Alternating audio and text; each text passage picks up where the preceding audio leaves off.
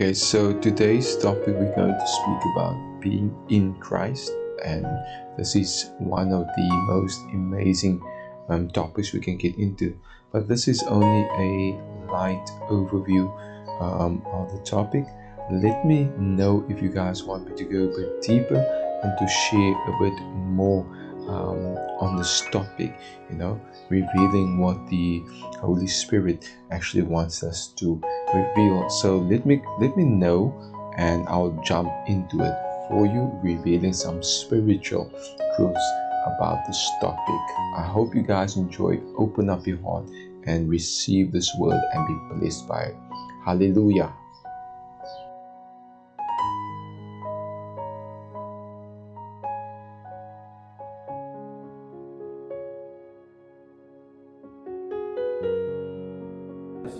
So the title is Being in Christ or Being in Him. So this ties with salvation. This ties when you give your heart to the Lord. You start to understand. So this teaching is before you get saved, and this teaching is also after you get saved, because it shares benefits of who God is. God is more than just God looking up there. He's more than just someone who sit or you see him in the Bible. Oh, here's God. He done this for that person. No, God is a person that is here because the Bible says, I am who I am, which is a present state. Which means wherever you are, whatever you're facing, He is there. He will never leave you nor forsake you. So, firstly, we're going to touch what is Christ? What is the meaning of Christ? And the definition of it, the Greek word actually, because if you know, when you study the Bible, the Old Testament is written in Hebrew and the New Testament in Greek. So you need to understand, when you study, you need to know where this comes from in order to get the full perception and to understand what is being said here. So the Greek word here for Christ is Christos, and the meaning of that is anointed one. Now, if you go further and you study that, you come to see that there's another saying or meaning or term that it means chosen one as well. So when you see Jesus Christ, you're actually seeing Jesus the anointed one, Jesus the chosen one. There's no one other than Him. It is only Him. That's why you will see anointed one. He is the Savior. He's the only one that can save. So that's the definition, and I'm going to open this meeting or session just by giving a foundational scripture. And this is Jesus. This is in John 17, verse 20 to 21. And here Jesus is praying to the Father. Jesus knows what is about to happen to Him in near future, in this time, that He was about to be crucified. And He's praying to the Father before He leaves. And it says, I do not pray for these alone. Who's these alone? These are the people, the disciples with Him at that time. And it says, but also for those who will believe in me through their word. Who is those? That is us from that time up until now. Even people that are still getting saved, that are those that believe in me through their word. That they all through their word. So how you get saved? It's upon the confession of your faith and you believing. So He says, who will believe in me through their word. So you are taking His word and you actually applying it now. That they may be one as you, Father, are in me and I in you. And that they also may be one in us.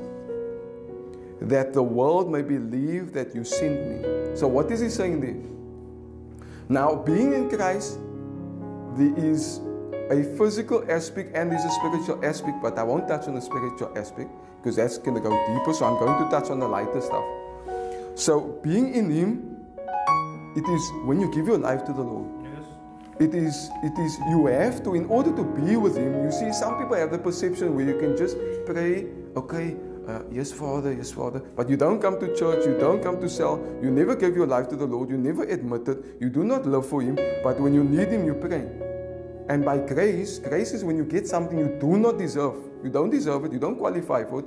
He still gives it to you out of grace and mercy. Now, in Christ, or in Him, it's actually is to be in unity with Him. In unity means we partner up. So me and Baron, we partner up, we together. When you get married one day, it says that two becomes one, you come together. Okay? So Jesus is the vine. So we need to intertwine with Him. Intertwine means you must give your life to Him, you must love for Him, believe Him, put faith in Him. That is to intertwine your life with Him. Now there's 3 topics or subheadings under this, and as pretty short. Being in Christ, there's a lot that you can speak about of being in Christ, right? But I'm going to keep it short by 3 topics, narrowing all of this down. So the first subheading of being in Christ or in Him, under that, it will be your personal relationship with Him. That's number 1. Number 2, it will be church. Hey, tonight is going to be powerful. Church is number 2. Number 3 will be life. That is the third the third subheading. So being in Christ, there's a definition to that. And you need to understand also, that's why it's important to sit in your word and pray to Him. And under that is the subheadings. So your personal relationship with Him, let me just touch on that. So God is faithful, by whom you are called into fellowship with His Son, Jesus Christ our Lord. That is 1 Corinthians 1 verses 9. Now, how do we build a relationship?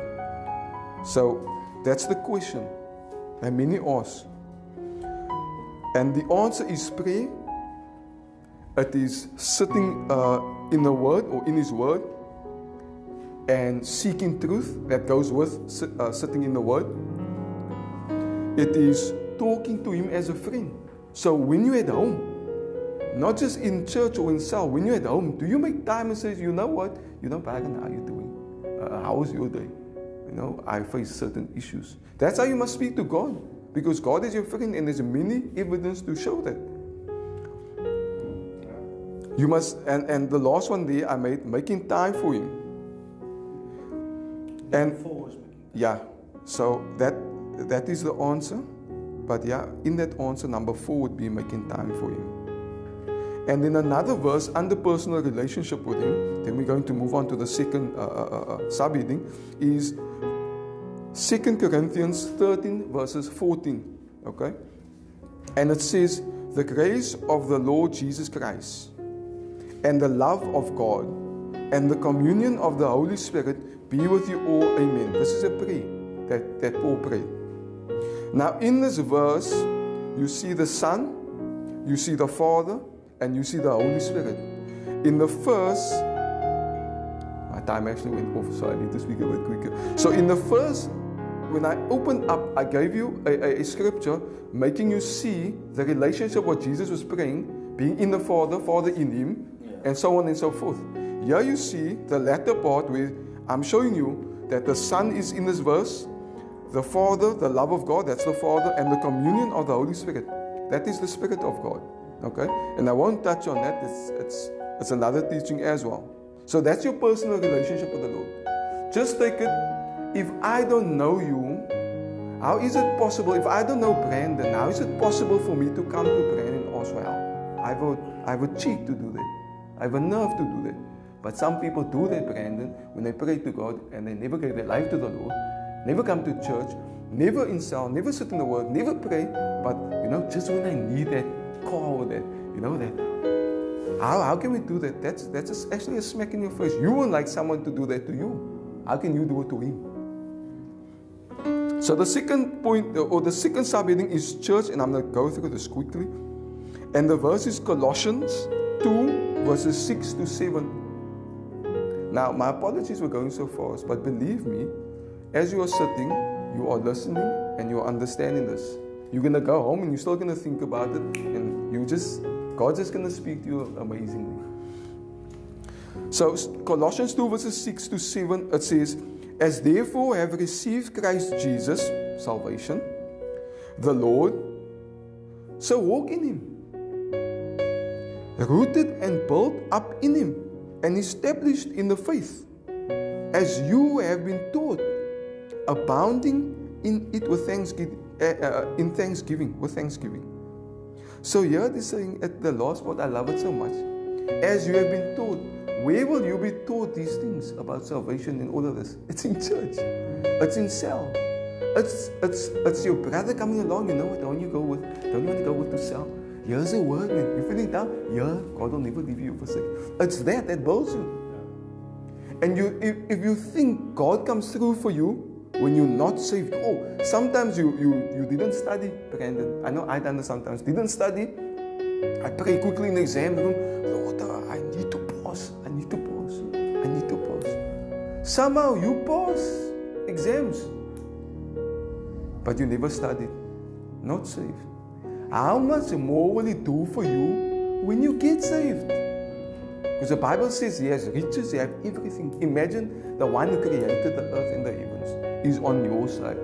Who can stand in your way? No one. So, on the church quickly, why I say this church? Because church, you must be careful with church as well. What you get taught, by whom you get taught.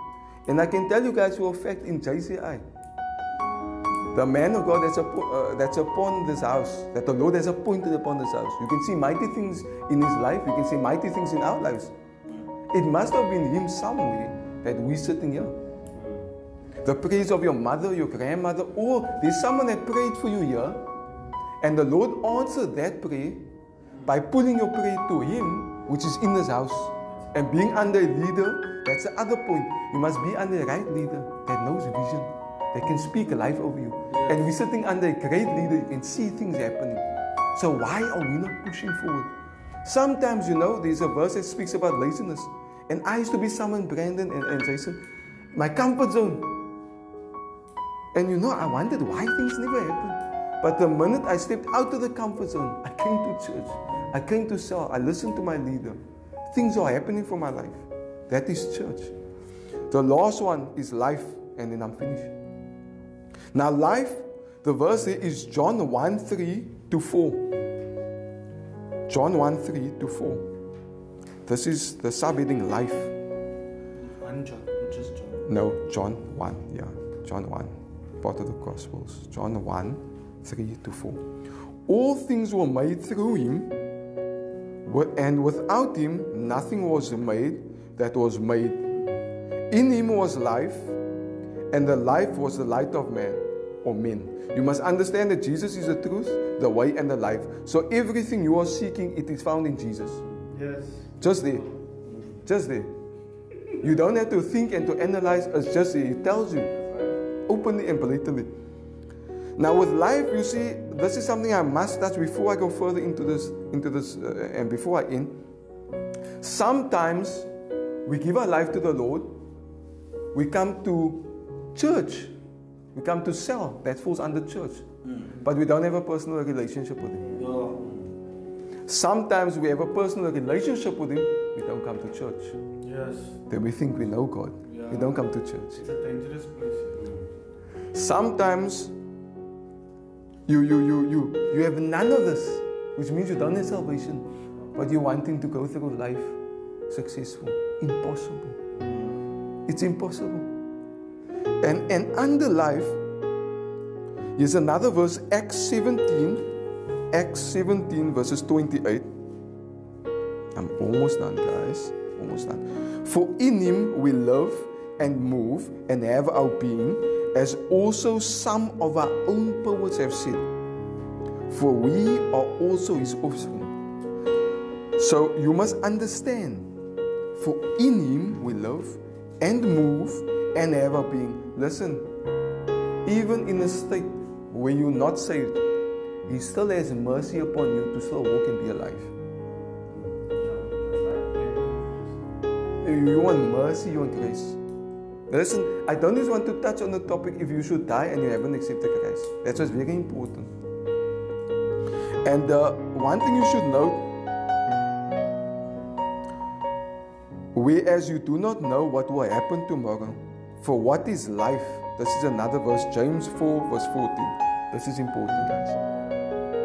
This is important. James 4 verses 14. I've just said now what it will be. You cannot live without him. Whereas you do not know what will happen tomorrow, for what is life? It is even a vapor that appears for a little time and then vanishes. You think you know life. If you do not have Jesus in your life, if you should die now, because here it says, for what is life is but a vapor. We understand that you are spirit in a body. So what is life? It's but a vapor. The vapor there is your spirit. So in life, and I'm closing with this, Is your life to serve Jesus or to serve the world? Last verse, James 4 verses 4. It says, adulterers and adulteresses, do you not know that friendship with the world is enmity with God? Whoever therefore wants to be a friend of the world makes himself an enemy of God. So I don't want you to take note of adulterers and adulteresses. I want you to take note. You cannot be friends with the world. That is fame, that is popularity, that is money, that is cars, that is flashy life. You cannot have that and have Jesus. It is impossible. Because if you have that, you are enemy of God. Then you still have the audacity, we still have the audacity to pray, Lord, save me, when you are about to head in an accident, in your fleshy car, not knowing the Lord. And you know, in this portion we look at and understand that friendship with the world is enmity with God. Everything you do which is cool to the world and not right with God is being spoken of here. So in that, I'm closing.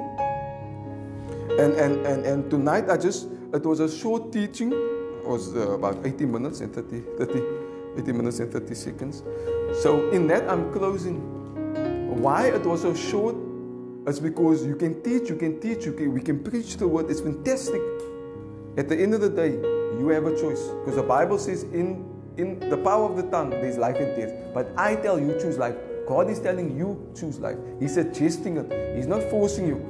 He's asking you to choose life, which means you have a choice. So that's why it was short and sweet, because this is the theory. If you're in school, in exams, or even in work, you learn. This is the theory part. We need to make the practicality. We need to look in our hearts today or tonight, go home and decide, do we really have Jesus in our life? Where do we stand? What do our future hold? You must overlook this, like they will say, you must have an epiphany with yourself. That is you sitting by yourself and thinking about yourself to yourself. Am I making it? Where am I going to? And tonight I want to encourage you. You will never be sorry if you take on Jesus in your life. You will never. It is not uncool. I promise you that. I promise you that. I promise you that today. You will see your life will shift. If we should speak again in the next 3-6 months, if you committed to the Lord, sit in the Word and pray in church and cell and listen to your leader, I promise you, your life will shoot from here to a next destination. You will come and ask us, how did this happen? I guarantee and I'll bet that. But thank you guys for listening. You guys are awesome tonight.